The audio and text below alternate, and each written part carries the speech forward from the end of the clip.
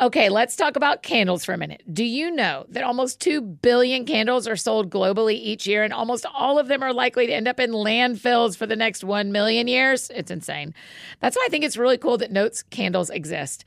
They're working to eliminate single-use candle vessels and give home fragrance lovers a more earth-friendly option. Notes has created a refillable candle system that allows you to use your candle vessel over and over again. It is super easy.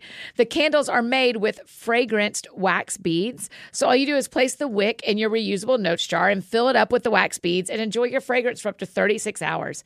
The Santal and Atlas cedar scent is like this woodsy, calming smell. It's so nice. And they have oat milk and balsam berry, vanilla and pepperwood, pistachio and rosewater, and a total of 13 really great options to choose from. Be a responsible consumer while not giving up high-quality home fragrance by making the switch to Notes. You can build your custom starter kit right now at notescandle.com/thatsoundsfun. Right now, Notes is giving our friends 15% off and free shipping when you buy a Notes starter kit using the code ThatSoundsFun. Just use that code ThatSoundsFun when you're placing your order. That's That Sounds Fun at notescandle.com/thatsoundsfun.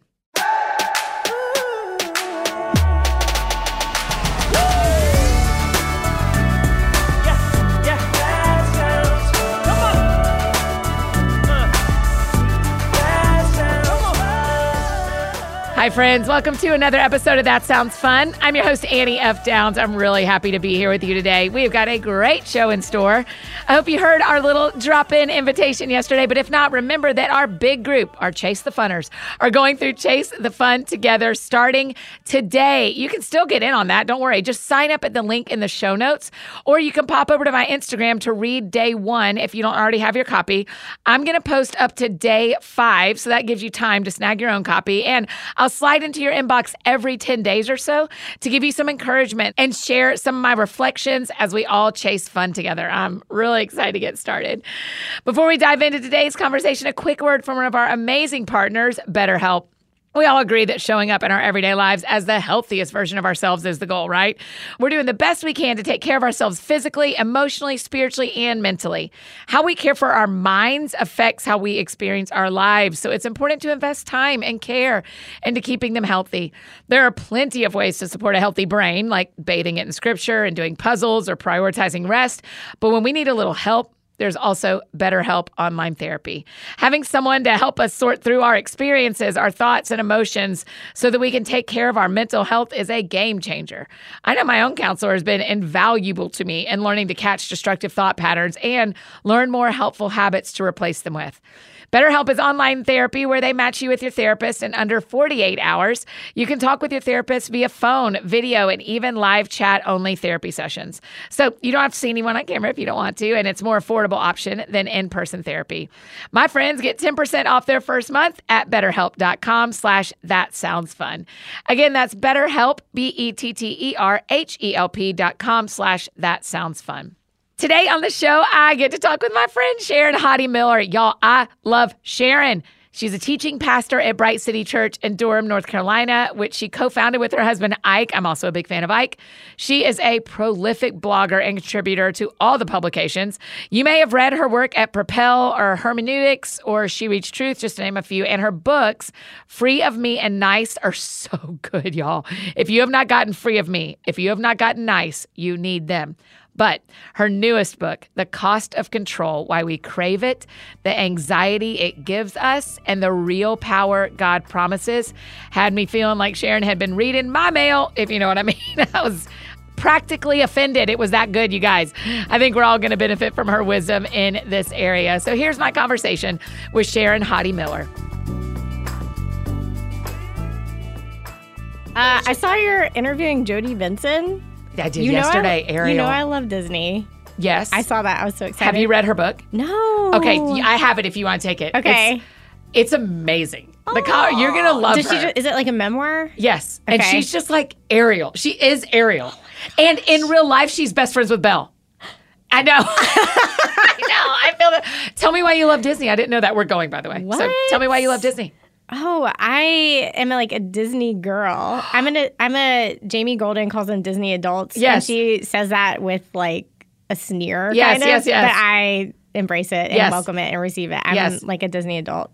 Really? And you love it? Do y'all go a lot? We did. So I grew up going and To Disney World? Disney World. I grew up going. And then when we got married, Ike had never been. Oh my gosh. And I said, you can't understand me if we don't go to Disney. And so we went and I pulled him in. Yeah. And so we started going like pretty regularly. We would go every like couple years. Yeah. But then when the pandemic happened, and this crystallized for me that I was an Enneagram 7. Yes. I actually didn't know for a while. The way that I coped with the pandemic was by watching this series on Disney Plus called The Imagineering Story. Yes. Have you seen this? No, but I have heard about it. Do I need to? Okay, you need to watch it. Yes. It's like if you love Disney, And I do. nostalgia, Yes. any part, it'll speak to the startup side of you, the risk taker Yeah. side of you, the dreamer side of you, because it talks a lot about like the risk that he took and like how much failure is a part of the creative process, like Yeah. all of that. So I started watching this on like a loop during the pandemic. Oh my gosh. And then that was my gateway into Disney podcasts. What?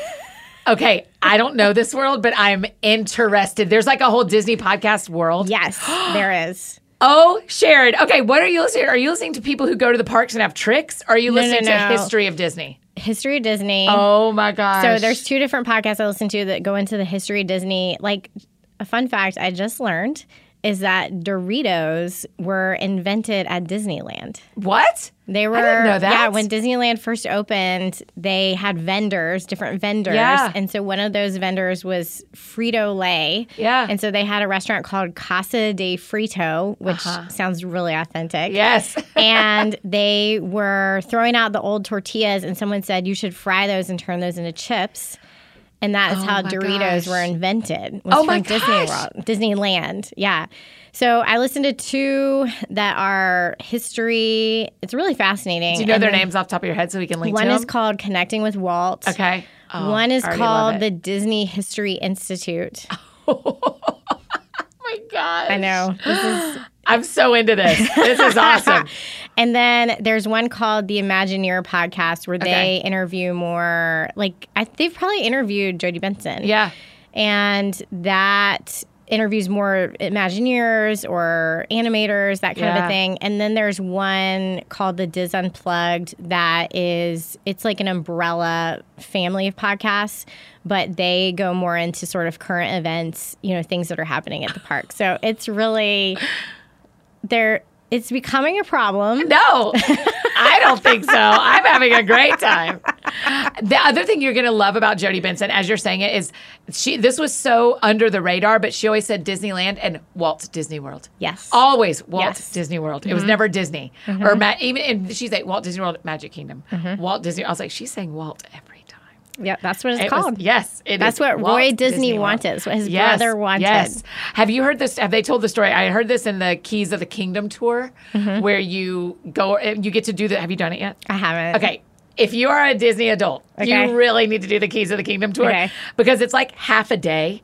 Okay. But you get to see all sorts of wild stuff. And when you go on the ride, you get to cut the line and your tour guide is in your ear on the ride pointing out things to you. Okay. It is so cool. And part of it is you go underground. Okay. And you see the back and forth. But in it, they tell this story of how because Walt was sick when Walt Disney World was being built, that Roy hung the plans for Walt Disney World on the ceiling of Walt Disney's hospital room. Yeah. That's He was still like making decisions from his Yes. hospital room. Yes. Yeah. That is wild to me. Yeah, so I need you to watch the Imagineering Okay, story okay. and then text me. Okay, I will. I can't wait. Do you have a favorite ride? That's really hard. Probably Pirates of the Caribbean. Really? The one at Walt Disney World, at Magic Kingdom. Yeah, And I is mean, Magic Kingdom your park of choice? Yes. Me yeah, too. it's not the best ride, but it's like a classic and Yeah. it takes me back to my childhood. And That's how I so- feel about Peter Pan. Peter Yeah. Pan feels like every time I ride it, I'm like, this isn't like a great ride, but it's just it's really colorful and it's really nostalgic. And Yeah. I have a real thing for Peter Pan. I just think I love that movie. And I need you to know, like, this is how Disney podcasts get started. Oh my gosh, is that the next one? Launching on the That Sounds Fun Network. Sharon and Annie talk Disney and Jesus. Oh my gosh. 2 females teaching on Sunday mornings Yes. and at Walt Disney World. I think the world needs that. Okay. You know what? I don't hate it. I don't hate it. I'm very interested. I'm going to dream it up. Okay. Yes. And my other favorite ride is Little Mermaid. I just think Little Mermaid's really sweet. Yes. Your secondary park in Florida? Epcot. Epcot. I haven't done Epcot since I was a kid. I need to go do it. Yeah. Okay. I want to do it when Food and Wine Fest or Food and Yes. Food and Wine. Yeah, that's what it is. The Food And there's a Wine new Fest. Guardians of the Galaxy ride there. And it's awesome. I haven't done it because Yeah. it opened like in the last few months, but it's Yeah. supposed to be awesome. Yeah. Okay, we are Disney people. Here we go. We're the first. Are we the first faith-based Disney podcast? Okay, here's where we're going to just start because I already mentioned it. You are a teaching pastor at your church. I am also on the teaching team at my church. I don't often call myself a teaching pastor, but that is because I haven't done seminary and don't have my PhD. You do. What do you have your PhD in? So it's technically in educational studies, but the topic is on women in calling. Yeah. And then even more specific than that, I looked at why evangelical women go to seminary because not many women go to seminary in general and even fewer evangelical women. And so I was curious among the women who choose to go, like what worked, what encouraged them to get extra training and extra education to steward their calling when so few of their peers do the same. So it was a really amazing project. What school did you go to? Trinity Evangelical Divinity School. Okay. There's a Harvard degree right now that is about faith in public life. And I am like, and you have to do it there. You have to move there. It's a 1-year program. Maggie Rogers just did it, the musician. Wow. And I am like as if I could get into Harvard, but I am so tempted to try. That is so But I'd have to like interesting. quit everything for a year and go to school. And I don't know if I can do that. Yeah. Dear everyone, don't panic because I Yeah. don't know if I can do it. Yeah. But are you glad you did it? Are you glad you took that time to study? Yeah, you know, I never wanted to be a professor. Like Yeah. I never wanted to be in academia, and we always will need, you know, pastors don't need MDivs to be pastors. Yep. You know, the disciples, many of them were uneducated men. So it's Yeah. not that we must have pastors who have gone to seminary, gotten PhDs, but we do need some. You Yes. know, we need a diversity of gifts and training. And that is becoming rarer with that people with advanced education are then taking that and going into ministry. But we also happen to we're in the Raleigh-Durham area that is one of the most highly educated areas in the country just Yeah. because we have Duke and UNC and NC State, and there's some other schools as well. Yep. And so we are like per capita have one of the like highest ratios of people with PhDs in our Wow. area. Oh, that's and cool. so our people are they're very smart. They are well read. They're also curious. They won't take your word for it just Oh, because wow. you're the Right. pastor and you say Right. it. You Right. have to back it up. And I thrive like in that environment. Yeah. I love that environment. I love how it pushes me and it keeps me from getting lazy and how Yeah. I'm teaching and how Yeah. I'm thinking. And so I think my husband has his PhD as well. His is in theology, but I think God, we didn't know this at the time, but I think God was preparing us for the very particular context in which we Yeah. would be doing ministry. Do you have a master's as well? Yes, Okay. we both got our MDivs from Duke Divinity. Yeah. Wow. So are y'all friends with Kate Bowler? Were y'all there at the same time? No, I mean, I know I- you're friends with her. You mentioned her in the book, so I know y'all are. I actually, Kate and I aren't like friends, like we Yeah. know who each other Yeah. are. Yeah. And she was actually, I don't think she was there. I think we just missed each other. Yeah, yeah. So we have a lot of friends in common. That is, wow. Also, why didn't you put Dr. Sharon Hottie Miller in your book? So I'm from the old school. Do you know Karen Swallow Pryor? Yeah. So she's very like formal about this too, and I kind of take her direction. She said that you're only supposed to use the doctor in the professional context in which you received it. So if I'm not in an academic environment, then I don't go by like Dr. Miller unless I was like Wow. teaching. Okay. So Okay. there you go. The more you know. Yeah. My pastor at Crosspoint also has his doctorate and doesn't tell anybody. And I think what you just said about you and Ike is so true to what he says is he said, I didn't want my education to close a door that God was opening. Right. And so he was like, I did as much as I could to open up any doors so that if God had a thing he wanted me to do that the world wouldn't say no. And that's what you guys have done for your community, has gone like where you might have said no to Annie teaching you because of my lack of that kind of education, professional education. Is that the right word? Like actual divinity school. They're listening to you. That is amazing. Yeah, it's fun. Do they call you Dr. Miller at church? No. They call me Sharon. Yeah. Annie, they don't even, nobody calls me Dr. Miller. I'm now only going to call you Dr. Miller, so prepare for that. Okay, so one of our questions, our friends who get the AFD Week in Review emails on Fridays get to submit questions. And Cheryl had a really interesting question. She also is a female pastor. And she said, I struggle to find connection with other female pastors because there aren't many in my area. What advice for cultivating and supporting both locally and globally your other female pastors? How do we find, that's what your degree was talking about, is how do we find these other women who are pastoring? Yeah, it's really hard. And I just was reading some research from Barna that was saying pastors across the board are burning out at just historic rates. Yes. But among women, it's even higher. And I think a lot of that is because of the loneliness and the isolation, where you don't have any peers who understand exactly the challenges that you're facing. And so what she's naming is real, and it's really, really hard. And I have struggled with it. I continue to struggle with it. And one of the things that I have had to be really proactive about is reaching out to women elsewhere. Yeah. And that are leading in other fields. Is that what you mean? Actually leading other women who are leading in their church. But just not in your area. But not in my area. Got because it. there just aren't that many. And so I have friends in, California. I have mentors on the West Coast. There are friends who are not nearby at all. Yeah. And so I've had to sort of, piecemeal it together a little bit. And so that has been just a bummer, honestly. Yeah. It is like very, very lonely. But for Cheryl, was that her name? Yes. Just to say that if you're feeling that this is hard and slow, I think that is normal. At least that's been normal for me. Yeah. Are you seeing women pastors burn out like we're seeing male pastors burn out? It's hard to say because I don't know that many female pastors. Yeah.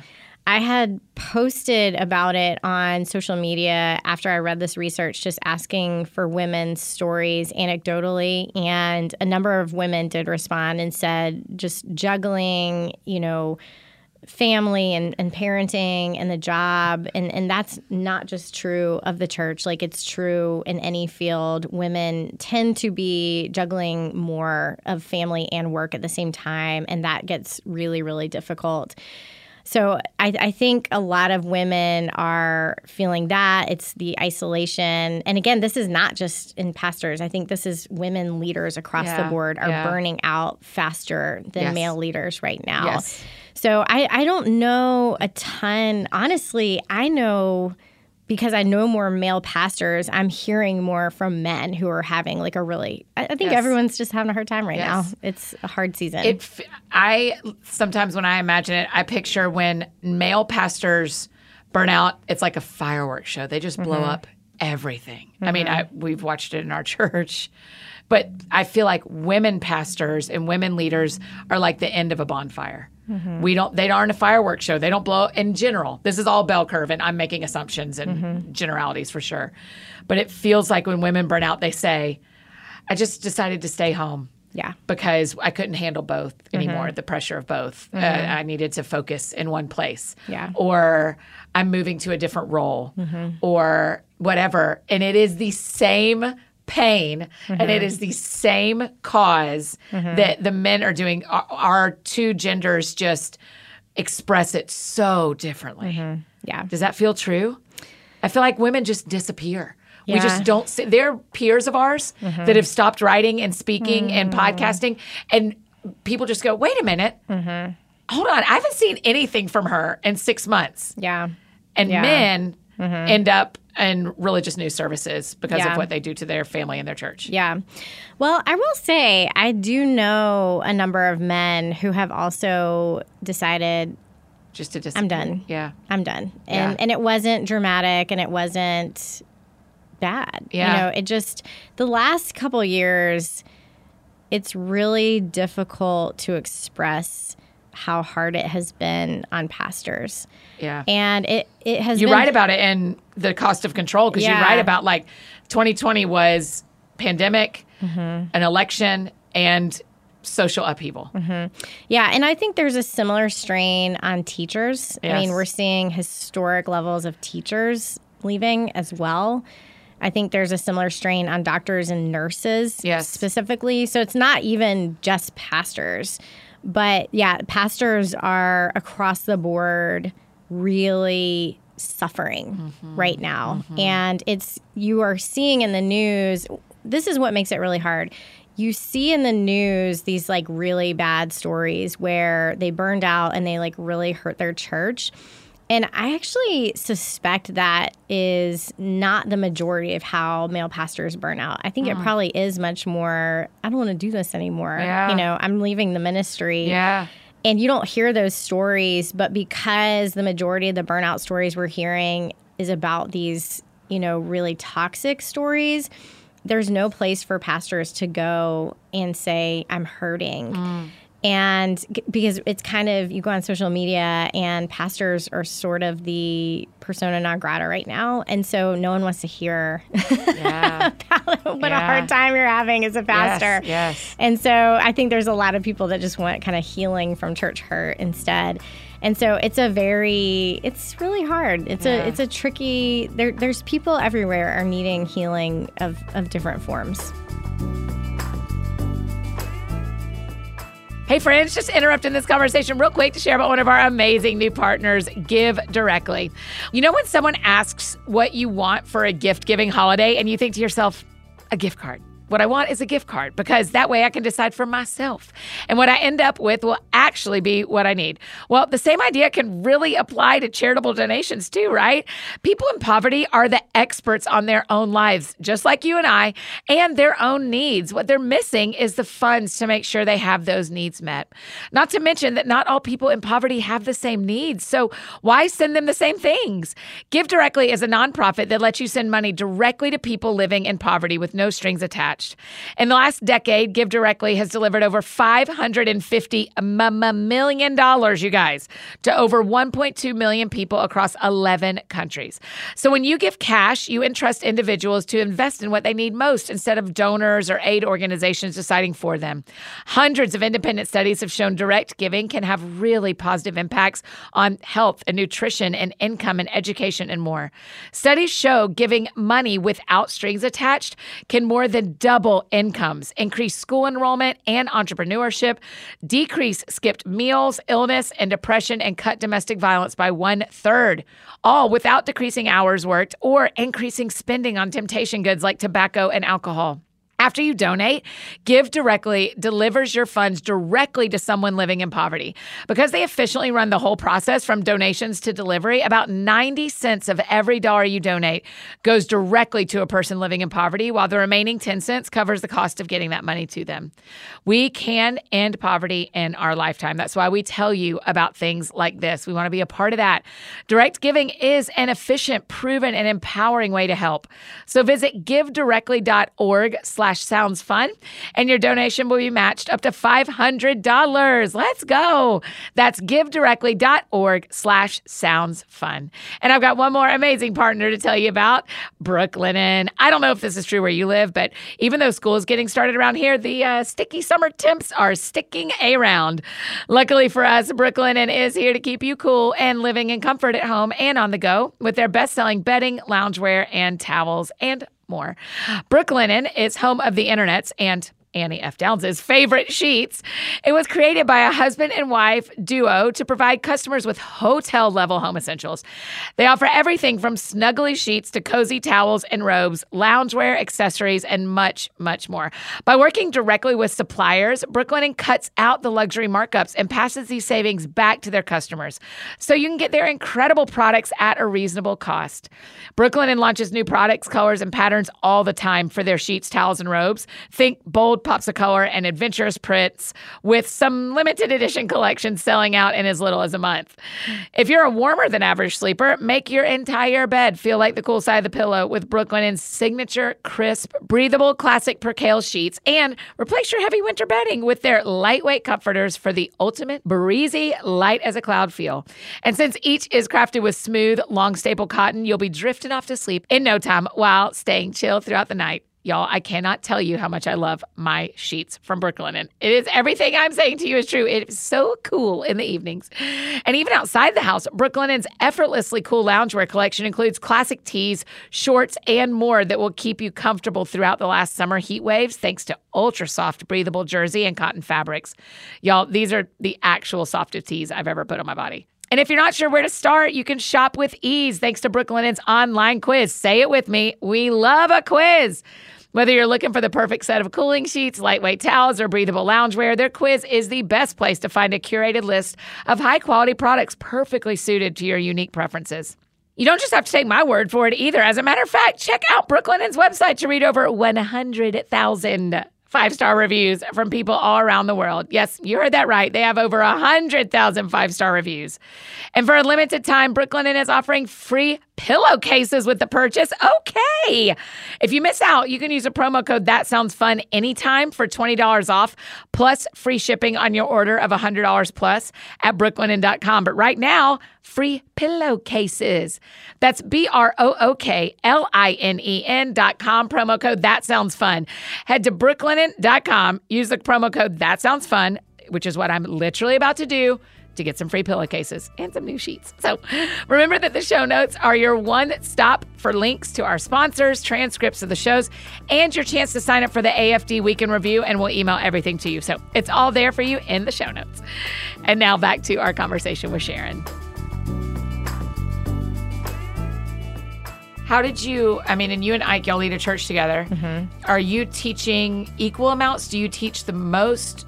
Because in the book you talk about y'all's power dynamic as part of control. Yeah, so he was teaching more, especially when my daughter was an infant and a toddler, and she's now going into her last year of preschool. Mm-hmm. And so my life is starting to shift. I'm having more free time during the day, and as that shifts, I am teaching more and more. And so right now, it's probably pretty evenly split. How have y'all handled your burnout moments? Very differently. So Ike, in the beginning, he went to a very dark place. When everything shut down, he went into this kind of existential fear that, because our church plant was only a year and a half old. Right. And so he was kind of like, are we going to survive? What's going to happen? And so then on top of that, everything was politicized. Then we had, dealing with conversations about race, and that was very heated and hard. And it was all of this happening at once. And one thing that he has been really, really open about is that he is an adult child of an alcoholic, and he's actually working on his first book about it, and it's going to be really healing for a lot of people. But one of the effects of being an adult child of an alcoholic is they are prone towards codependency, and we had never noticed that in him because we don't have a codependent marriage. Yeah. But what became clear after a while is that he had become codependent with our church. Wow. Yeah. And so he was trying to manage how everyone was feeling and felt like it was his responsibility. Yep. And when he couldn't do that, he just became emotionally exhausted. And so he hit a wall hard. I responded very differently to the pandemic. I was like, this is a great opportunity to innovate. And you watched the news a ton, and is what you said in the book. We were out of sync for a while because I was like, let's innovate. And he was like, what are you talking about right now? And I was like, this is great. We can try different models of church, you know? And so I was sort of bright-eyed and bushy-tailed about church at the beginning. But on the other side of it, when we've had all these hard conversations with people in our church, and there's been so much upheaval in churches, a lot of people have left and come. And for me, there's been a lot of relational fallout from the last 2 years of ministry, and that is coming home to roost for me, right now. Yeah. And so I'm realizing I'm like angry all the time, and that a big work for me in this next season of ministry is going to be forgiveness. Like that is my spiritual work right now. So in the midst of releasing a book.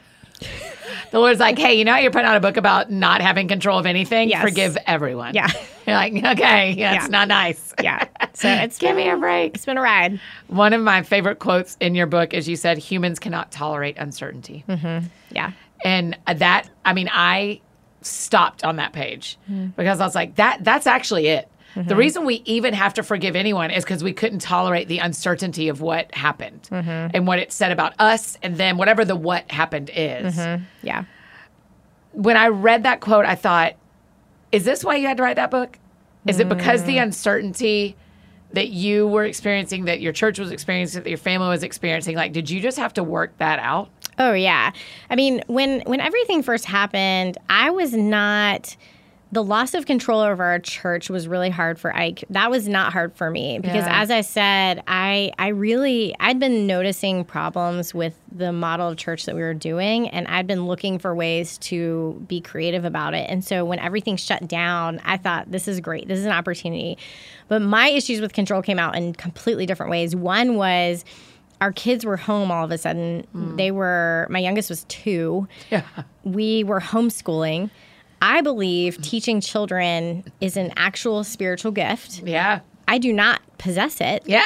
And so I'm having to teach my children, and then we're also leading our church at the same time. And so I felt out of control every day.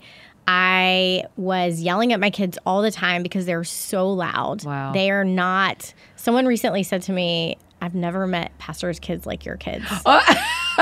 You're like, say more words. They're like, help me. My kids are very loud. They're not like good little Christians. Yes. They're very loud. And so I felt like I could exert control over them by being louder. Wow. So that was a control response. Yeah. So I'm yelling at my kids every day. So I'm also having to apologize to my kids every day. And then I'm also, like I said in the book, I'm responding the way most people did by just being on the internet all the time, trying to figure out, what is this virus? Yes. You know, what is it going to do to us? You know, are we safe? Are we not? How is it spreading? When is this going to be over?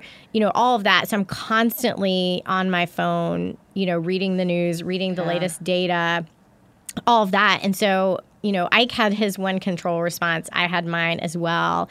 And as I'm realizing, and I'm watching the people in my church who are responding similarly. Right. You know, they're on the internet, they're looking for advice or giving advice. All of this is an attempt to exert control over a situation where we have suddenly lost control and certainty and predictability. And as I watch this in my church, in, you know, people online, in myself, and realizing, okay, this is bringing out, it's exposing our issues with control. What should I do? Yeah. How should I shepherd my people through this? And realizing in the past, whenever I'd heard someone talk about control, it was always like, well, you just need to not. Yeah, that's right. Trust Jesus more. Yeah. I was like, that is not helpful. You just need to surrender. Yeah. And I'm like, how many times can I physically open my hands and it not change my life? Yeah. And I know. I was like, well, yeah, that's true. That's right. That's biblical. But it's also not helpful. And that was when I realized, okay, I need to come at this a different way and understand it in a way that actually motivates me to walk away from this thing. And that was the birth of this book, The Cost of Control. Yeah. One of my other favorite parts of the book is where you talk about how the illusion of control is so powerful that actually, if we just convince ourselves we have control, we actually feel better. Yeah. What is that about? Why is that so right? And why am I so embarrassed that you like read my mail about that? If I think I have control, I'm fine. It's when I don't think I have it.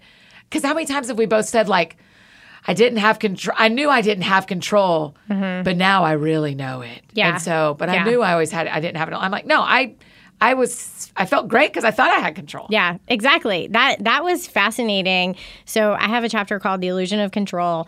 And it's about this, it's a psychological term. I think we've all used that phrase, the illusion of control, but it's an actual psychological term that was coined, I think, in the 70s to describe this human this practice where we will think we have more control than we actually have.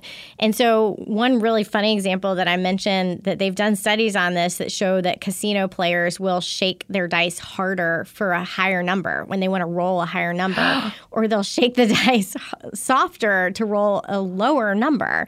And that doesn't do anything. But I'm like, I get it. But people do it. I get it. All the time. Yeah. And it's this illusion of control. And then what was even more fascinating is they did further research showing that when we think, just like you said, when we think we are in control, we actually do feel better.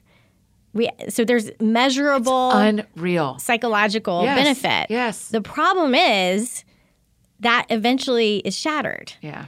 And I think that's what ultimately happened in the pandemic is we were living in this world, thanks to our technology, where we were promised ever increasing predictability. Yes. You can use GPS to go where you need to go. We have a weather app, to tell us what the weather is going to be in an hour. We have shipping updates that tell us like exactly when your package is going to arrive. And this made us feel so good and so certain. And it made us feel like we had increasing mastery over our world. And what happened in the pandemic was this market correction of reminding us, no, actually, you do not. Yeah. But because you nurtured this in yourself over time so deeply, because this illusion was so convincing, what happened is your spiritual muscles of faith actually atrophied in the meantime. Yes. And so suddenly we found ourselves unprepared to live in the actual world. Yes, because, it's even happening right now still at airports. Where like we think, well, if that flight says 7:35, I will leave at 7:35.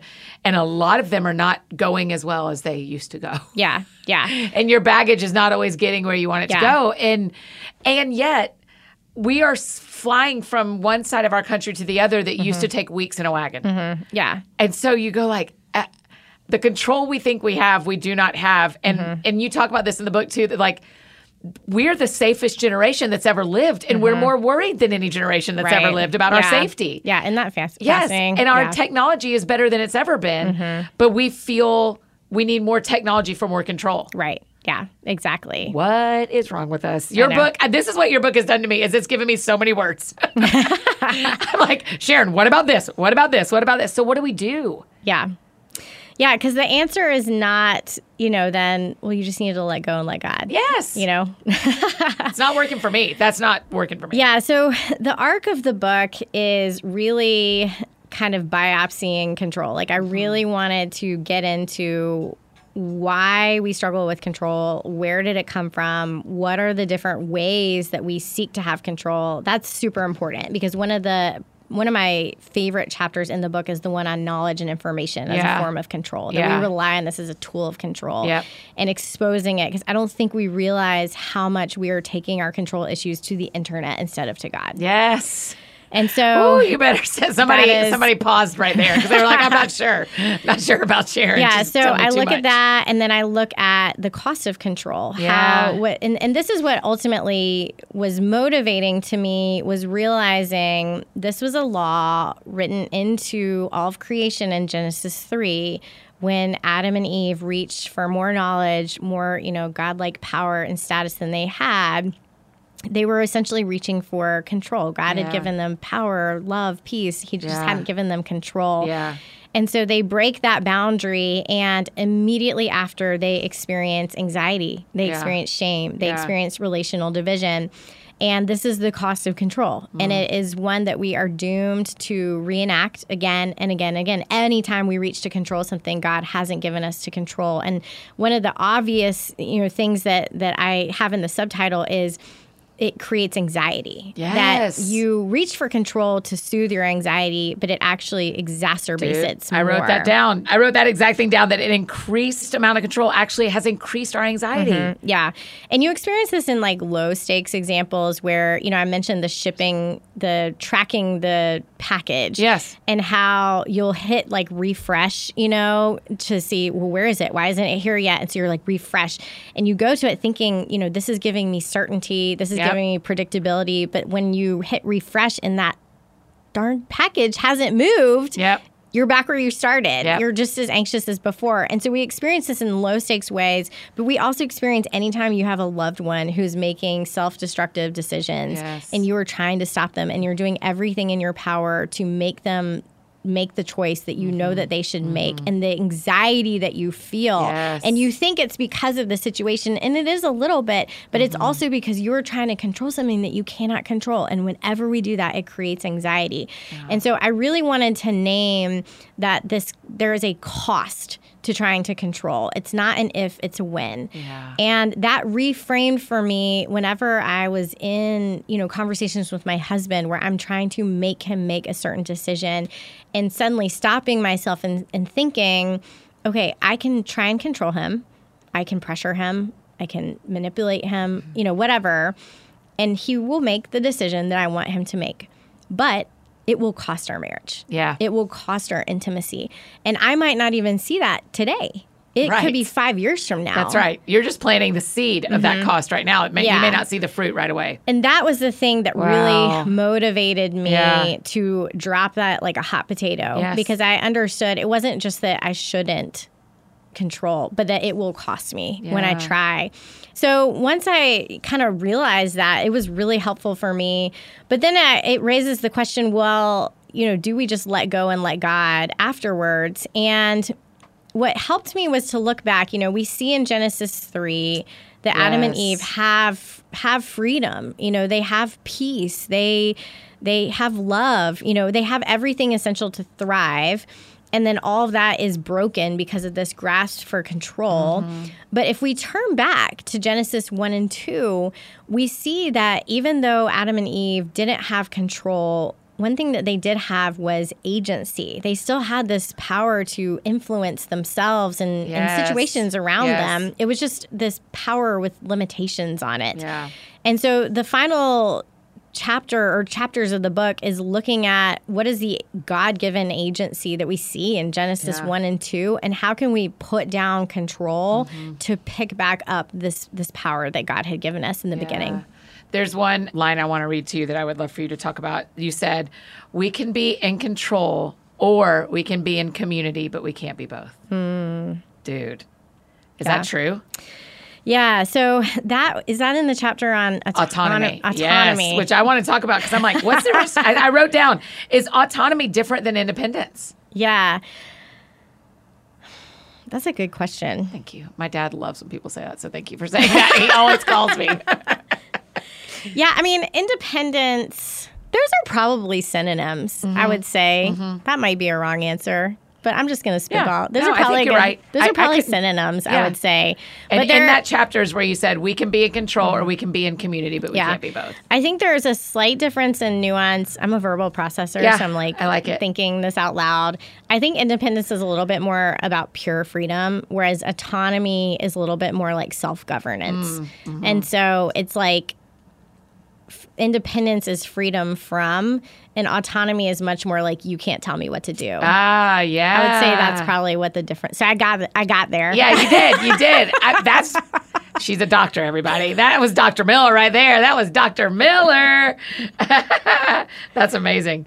Okay, so in that chapter is where you say we can be in control, we can be in community, but we can't be both. Yeah, so I have in the section on different forms of control, things that we use to feel in control, one of those was autonomy. Yeah, do you want me to read the others real quick? Can I do that? Sure. Knowledge and information. This is how we control. Knowledge and information, power, money, autonomy, theology, and shame. Dude.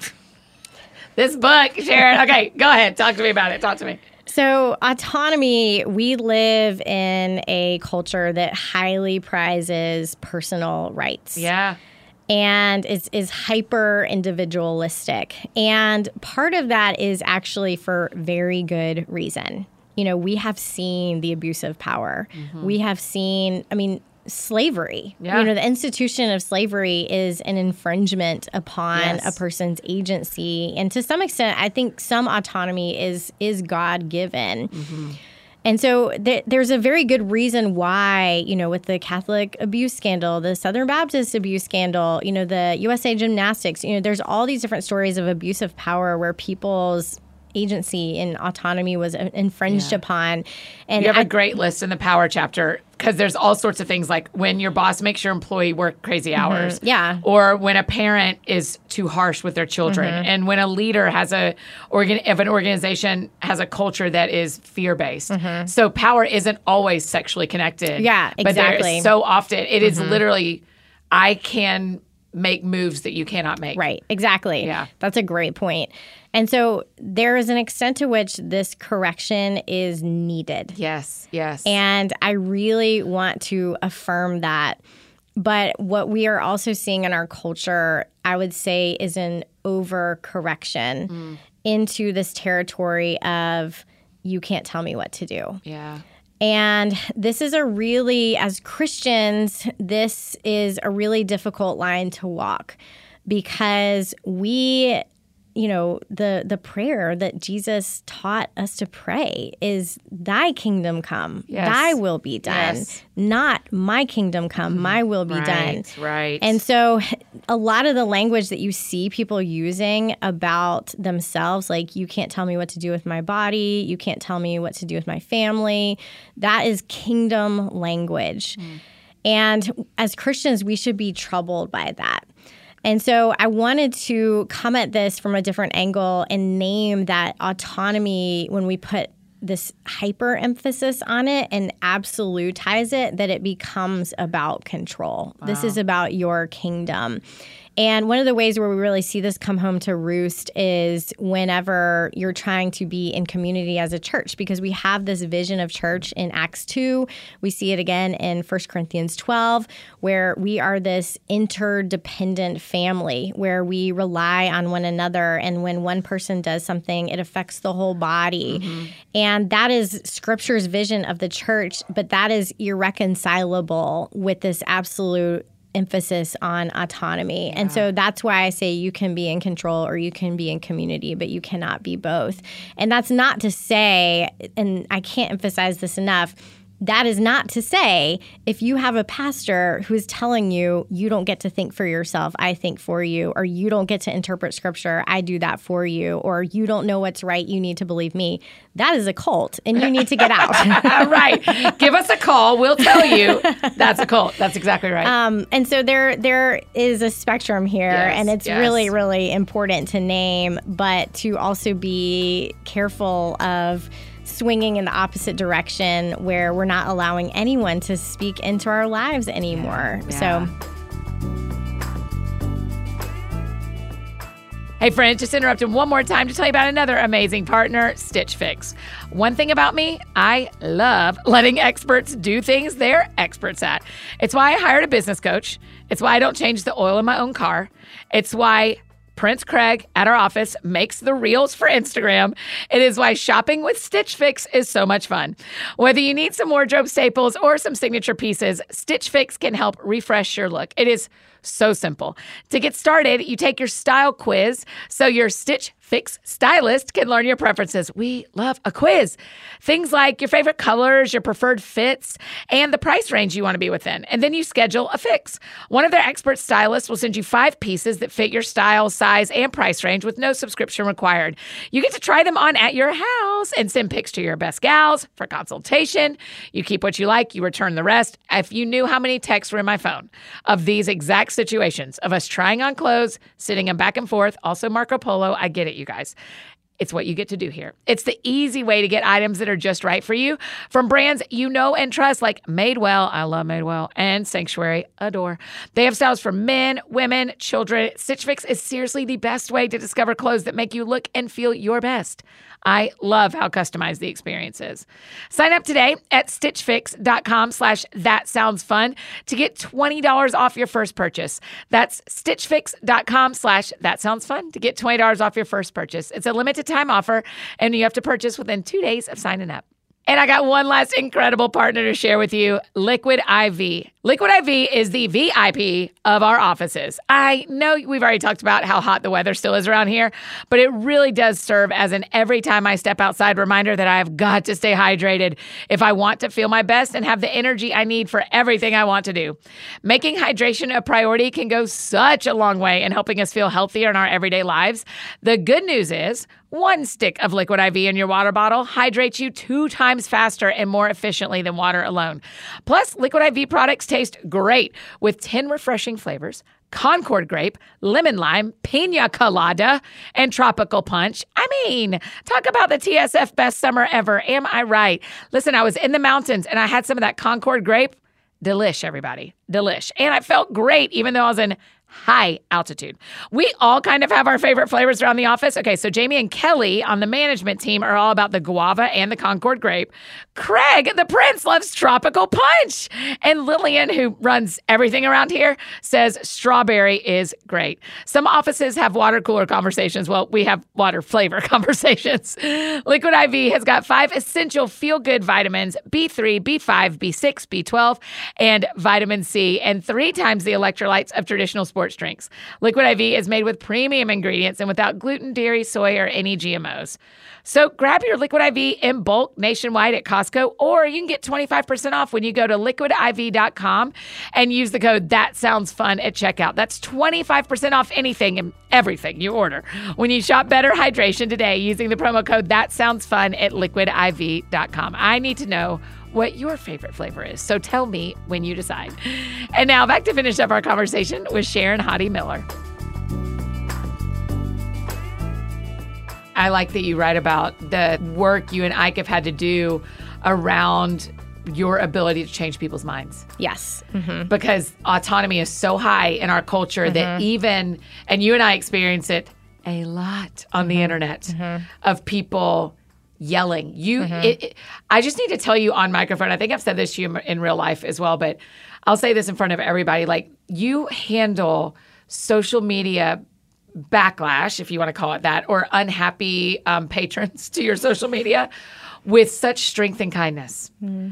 Are you afraid and you're not showing it? Are you mad and you're not showing it?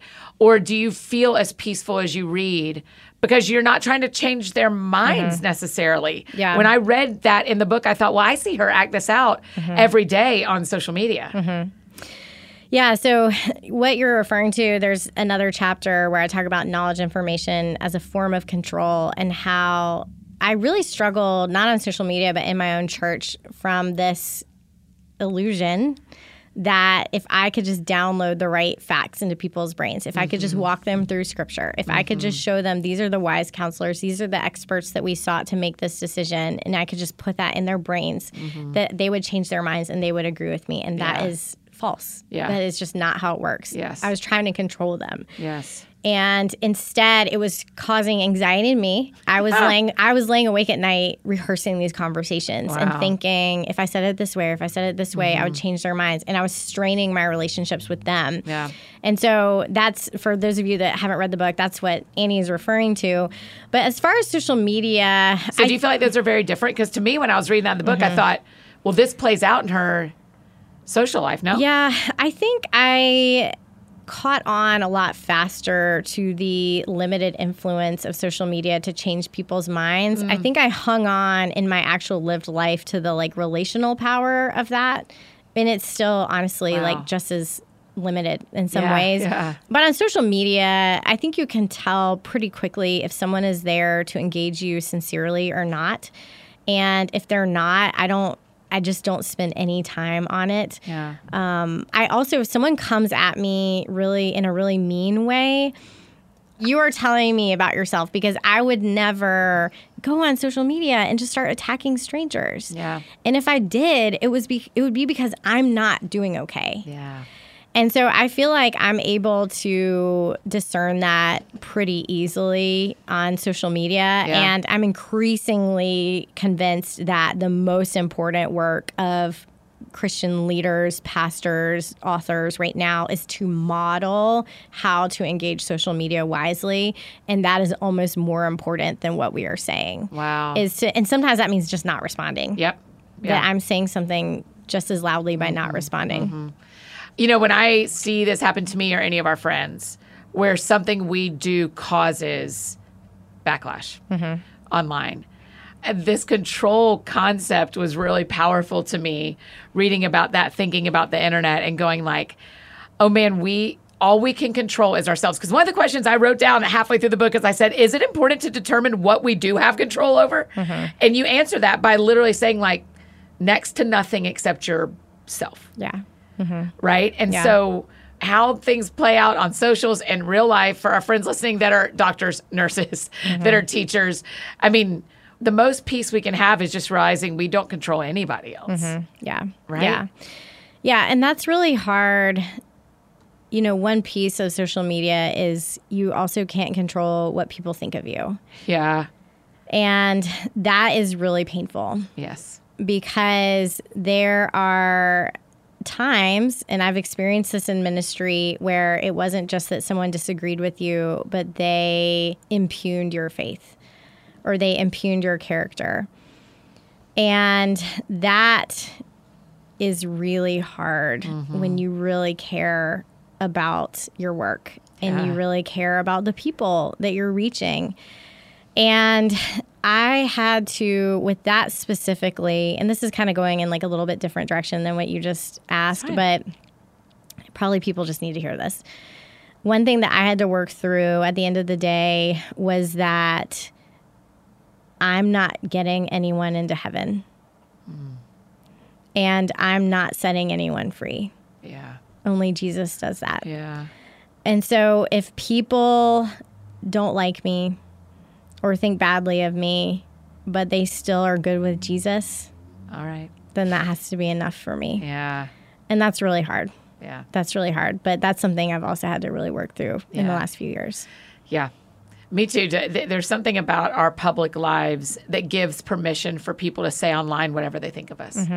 And recently, when I had a whole bunch of people get mad at me at once, it opened up this door for a lot of fringe people to go, oh, yeah, I've been meaning to say, here's how I feel about Annie. And I was like, where are y'all coming from? Yeah. What are you saying? And as I was reading your book and thinking about it, I just have thought, oh, yeah, in the end, I think we all love Jesus. Yeah. And so, therefore, we are all going to end up together in the long run. And I have to be great with that. Yeah. And lose the control of that and let it go, you know? Yeah. So one of my takeaways also that I've been thinking about because of stuff going on in my real life with some of my friends is it also feels like the illusion of control can really lead to having a secret life. Yes. Yeah, exactly. So will you talk for just a minute about like why do we not need to have secret lives, and what does that actually look like for the women who are listening? Because in my head I see a mom sitting by the pool listening, and she doesn't realize. I mean, everybody knows when they have a secret life, but she hasn't called it that. And would you kind of define what it's like to have a secret life and why our illusion of control plays into that? Yeah, I want to recommend. So by the time this airs, I did a 3-part interview series. Yes. With the first one was with Jess Connolly about the cost of controlling your body, and then the second was with Derwin Gray about the cost of controlling your church. And this is all on YouTube. Yep. And we'll link straight to these. So this is about to release. It will have released by the time this interview airs. But my last one is with Beth Moore, and it's about the cost of controlling your image. Wow. And your reputation. And she goes into this, and she tells this story of how when she was a young woman, like a teenager, and how she would basically leave her house, and by the time she got to the other side of the street, she had like turned into a different person, and she would kind of like leave that other life like behind, like no one knew it was going on. And so I highly recommend anyone who is hiding. And maybe knows it, to some extent, that you should tune into that interview. And it's just such a sweet word of grace. But yeah, that is another cost of control, is when we're trying to manage what other people think of us, is that we end up becoming really deceptive. Yes. And yeah, I'm trying to. So what was your question exactly? I just want you to talk about, kind of define what a secret life could look like, because it's not just having a whole secret family. Yeah. It can be so much more insidious than that. Yeah. I mean, my second book, Nice, really was like kind of a deep dive into how a lot of us are discipled into this image of nice girl Christianity.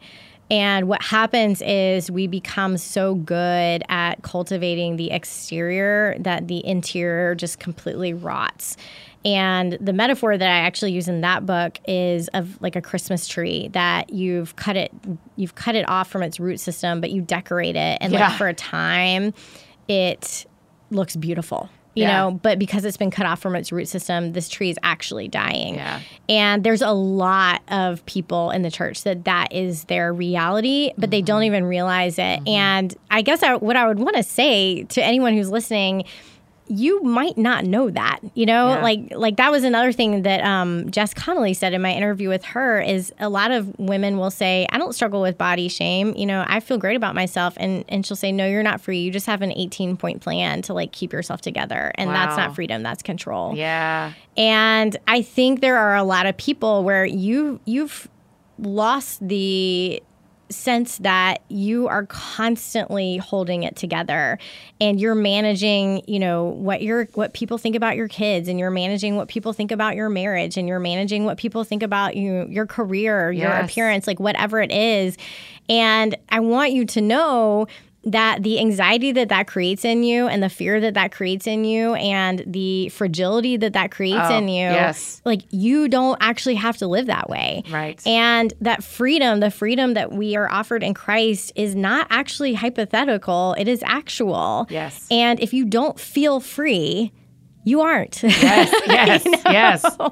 And so that's a major cost of control is not just the double life that you unintentionally create for yourself, but that you're just not free. You're not actually free, and that you can be. Yeah. And that's why I wrote that book. Yes. I hope Amazon puts nice and the cost of control in like, if you buy this, also buy this for our friends who didn't get it. And you and I talked about nice on the podcast back in, let me look it up, back in episode 164. So people can go back and we'll link to it so they can hear it. Okay. The end of the book, I don't want to give it away because I want everybody to read it, but it's also not a novel. It's help. But you talk about like, when we're dealing with control, we name it, we order it, we create it. Like literally looking through Genesis 3, this whole thing, Genesis 3 tells us how to do it. One of the ways that Adam brought order but he didn't control the animals, he brought order to them was by naming them. Yeah. So our friends are going to order this today. It's still pre-order today. Yes. So they can get the free audiobook and a group study guide. Okay. So they can go order it today and get all that if they go to, what's the website to put all the information in? They can go to sheworships.com. Great. Okay. And it's all there. We'll, again, link to that in the show notes. But so they do all that today, but the book's not going to get there till Tuesday night or Wednesday morning. Yes. What's the move today to when you realize like, oh yeah, I'm trying to control everything and I'm losing my mind and let go and let God in cutting. Yeah. So I would say two things. The first is God doesn't give you control, but he does give you agency. And I go into depth about what are different forms of agency. And one very, very simple one is simply self-examination. We see this in Genesis 3 where Adam and Eve rebel against God, they hide, and then the first thing that God asks them is, where are you? And that's a rhetorical question because God already knows where they are. Yes. That is asking them to ask that themselves. Yes. Where are you? Where am I? Where am I? What have I just done? And they are unable to answer. Instead, they deflect and they blame. And that's usually what we do when we're in control is we give an excuse for why this is the right response instead of taking a beat and just self-examining, where am I? Yes. Why am I responding this way? What am I trusting in more than God? What do I think is going to give me more security than God? Yeah. And so that would be my little like teaser of like one form of agency. There's 6 or 7, I think, that I list. And you don't think of self-examination as a form of agency, but it's a really, really important one. Yes. So that's the first thing I would say. But then the second thing I would say has nothing to do with agency at all and more to do with grace. Because we know, we shouldn't control. We know sometimes control is about idolatry. It's about believing my life would be better, if I was in the driver's seat. Yep. I get that language from Jennifer Dukes-Lee, who has a great book on control. And so we know, there's a sin component to it. But we also wrestle with control because we live in a Genesis 3 world, but we were created for Genesis 1. Wow. And part of the reason we wrestle with control is that the world is not as it should be. And the world is broken. And we do love people who make terrible, difficult, destructive decisions. Yes. And it is not wrong to desire security and stability. And it's not wrong to want to heal what is broken in the world. Yep. And so I also want to speak that word of grace over people, that to not feel just shame and guilt about wrestling with control, but to know that some of what your soul is crying out for, God agrees. Yeah.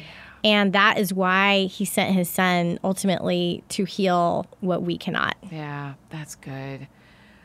Sharon, I cannot wait for everybody to read this book. I love books that I walk away and have like, here's what I should do. And I love books that I walk away and I'm like, oh, wow, there's so much for me to do. And you've done that with The Cost of Control, where it's like, oh, I have like this. I just took another book like this into counseling and I handed it to my counselor. I said, this is our problem. Here it is. So this is the next one that's going with me. I'm going to be like, Jennifer, look at this book. We have a problem. Annie has a control problem. Is there anything we didn't say about the book that you want to make sure we say? I don't think so. Okay. I can't wait. I will link to the videos and to the pre-order stuff. Diane Langberg.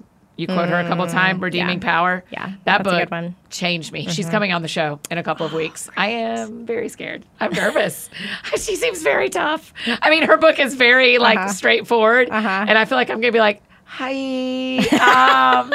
teach us. Have you met her yet? I haven't. No. Okay, great. Well, we'll bring her on the Disney pod too and see what she thinks. What are we going to call our Disney podcast? I don't know. You guys help us out. Name our Disney podcast. Yeah. Annie and Sharon Disney Adventure. I don't know, something like that. I like where you're going. We can workshop no idea it. is a bad idea. Yeah, you guys, listen, all of you listening, in the comments on this Instagram post, just start telling us what we should call our Disney pod. Sharon, thanks for the work you do. You are just one of my very favorites. I'm so grateful. Thank you. Really, really grateful. You know the last question we always ask. You've done this 3 times now because the show is called That Sounds Fun. Tell me what sounds fun to you.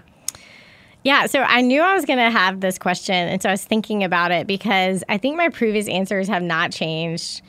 I think the first time I was on, I said Christmas Hallmark movies. Yeah. And that's still the same. Yes, great. And then I think the last time I said Disney. Yes. And that's also still the same. Yes. Which, by the way, I need to tell you, I don't know if I've said this on the show yet. In November, our friend Jenna Claire that was in Wicked is starring in a Hallmark Christmas movie. She is I know if everyone could see your gasp, she is the main character. And in the first ever period piece Disney Hallmark movie, it's set, Hallmark movie, Disney Hallmark, it's set in the 50s. It's amazing. They're starting to show commercials now, and I screamed like a schoolgirl when I saw her face on the bottom of the Hallmark channel. Oh my gosh. You're going to love it. My mouth has just hung open for the last 5 minutes. We have a friend who is a Hallmark star. That is amazing. I know. You're going to love it. So, okay, so those answers are still both true. Yeah. So actually, I'm going to get really philosophical here. Because I was just thinking about this morning because I knew you were going to ask me this question. And I was like, well, I really I brought my friend Jenna with me. Yeah, and that's been really fun. And I like being in Nashville with my friend. Lady Bird Taco. Lady Bird Taco. What did y'all end up doing for lunch? I didn't even ask. We went to Greenhouse, actually. Oh, Greenhouse. Yeah, okay. it was good. And then my kids, the current age that they're at, is super duper fun. Yeah. There's actually a lot that is fun right now, and so I just feel really grateful, and I really love this exercise of just thinking through that. So there's a lot that is fun right now. Yes, good. I feel like we are so quick to say when seasons are hard, and we're slow to say when they're good, because there's this weird feeling about if I say things are good, A, I'm going to curse it, which is not how God works, or B, people are going to think I'm bragging, and no, they aren't. We're allowed to have good seasons. So good on you. It's just fun. And the Lord wants you to forgive everybody. So good luck with that. So that sounds fun. Thanks for being here, friend. I can't wait for people to read The Cost of Control. Thank you. Oh, you guys, don't you love her? She's so smart. She's so direct, but kind. Like, she just is not messing around, you guys. This book is so, so important. Make sure you grab your copy of The Cost of Control and follow Sharon so you can tell her thank you for being on the show today. And don't forget to pop to that link in the show notes and sign up to be a part of the big group of us. 1,000 plus already signed up are going to be Chase the Funners all together. Is it going to stick? I don't know. I like the name. We're going to see what happens. But remember, we start today. Let's do this together, friends. If you need anything else from me, you know I'm embarrassingly easy to find. Annie F. Downs on Instagram, Twitter, Facebook, all the places you may need me. That's how you can find me. And I think that's it for me today, friends. Go out or stay home and do something that sounds fun to you, and I'll do the same. Today, what sounds fun to me is my cousin's wedding this weekend. Oh my gosh, I cannot wait. It's going to be so fun. So I'm very excited to see my family get on the dance floor and have a great time. So y'all have a great week. We'll see you back here on Thursday with my new friend, Lainey Hayes. Y'all, this is a show you requested. After Walker Hayes was on, you said, we got to hear from his wife, and we got her. So come back on Thursday. You're going to love this one. See y'all then.